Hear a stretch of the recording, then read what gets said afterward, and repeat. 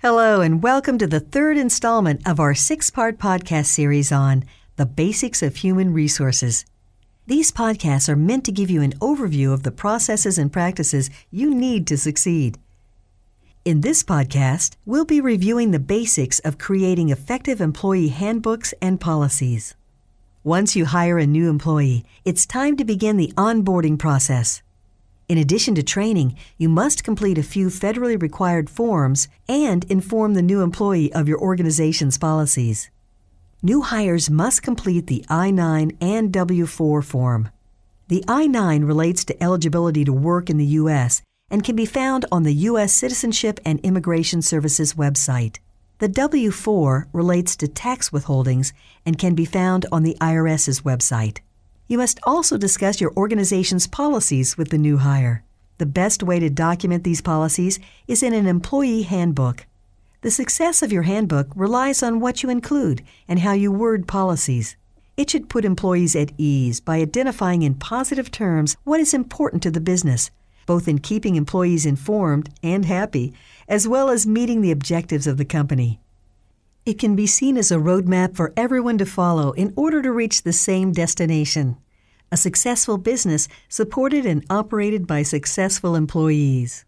There are several items and topics that should be part of the information you provide in your handbook. You should provide a brief introduction describing your company's history and business philosophy. Your employees will need to know the normal working hours for full-time employees, rules for part-time employees, and how overtime compensation can be authorized for those entitled to it. In addition, you need to be clear on how you set pay and salaries and how you raise them. Also, explain any bonus programs. Emphasize the importance of good attendance and showing up on time.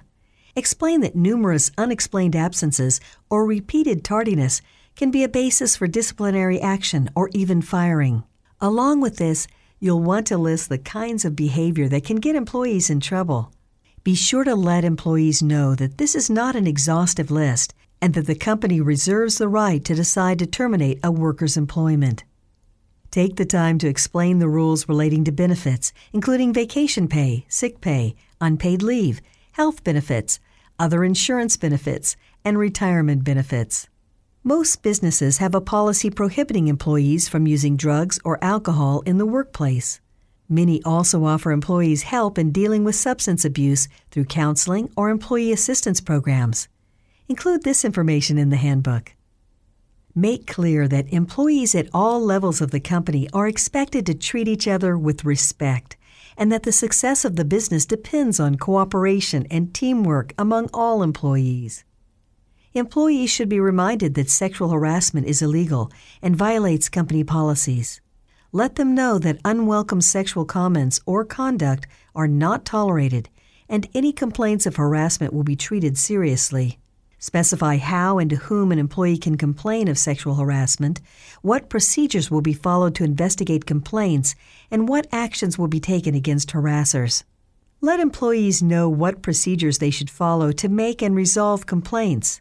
Designate several people in the company to receive employee complaints and state that there will be no retaliation against any employee for filing a complaint. Certain policies need to be in the handbook by law. This means that you will need to take the time to learn about local and state requirements as well as federal requirements. This may include such things as smoking policies, parental leave, military leave, family and medical leave, and more. Your state's Department of Labor website is a good place to start. No employee handbook can cover every possible workplace situation. It's best to make this clear to employees by saying so in the handbook. Otherwise, employees may argue that any action you take outside of what's explicitly set forth in the handbook is unfair. Be aware that there are some important things you should not include in your handbook. State in your employee handbook the at-will nature of the employment relationship.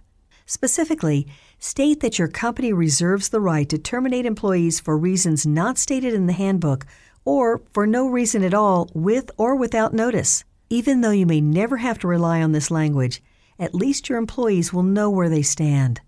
Also, some employers may follow a form of progressive discipline for performance problems or misconduct. Whatever system you implement, make sure to keep your options open.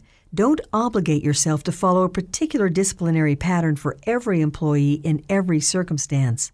Otherwise, you may find it difficult to fire an employee for truly egregious behavior. Before providing a copy of the company's handbook to employees, have a knowledgeable and experienced lawyer review the employee handbook before you publish it, and then ensure that your company's day-to-day practices match its written policies and procedures. Most importantly, every employee who receives an employee handbook should sign a document that acknowledges receipt of the handbook and that they have read and understood its contents. The document the employee signs should include that the company, in its discretion, may change its policies in the future from time to time, and that the handbook is not a contract of employment in any way. Make sure that the signed document is kept on file.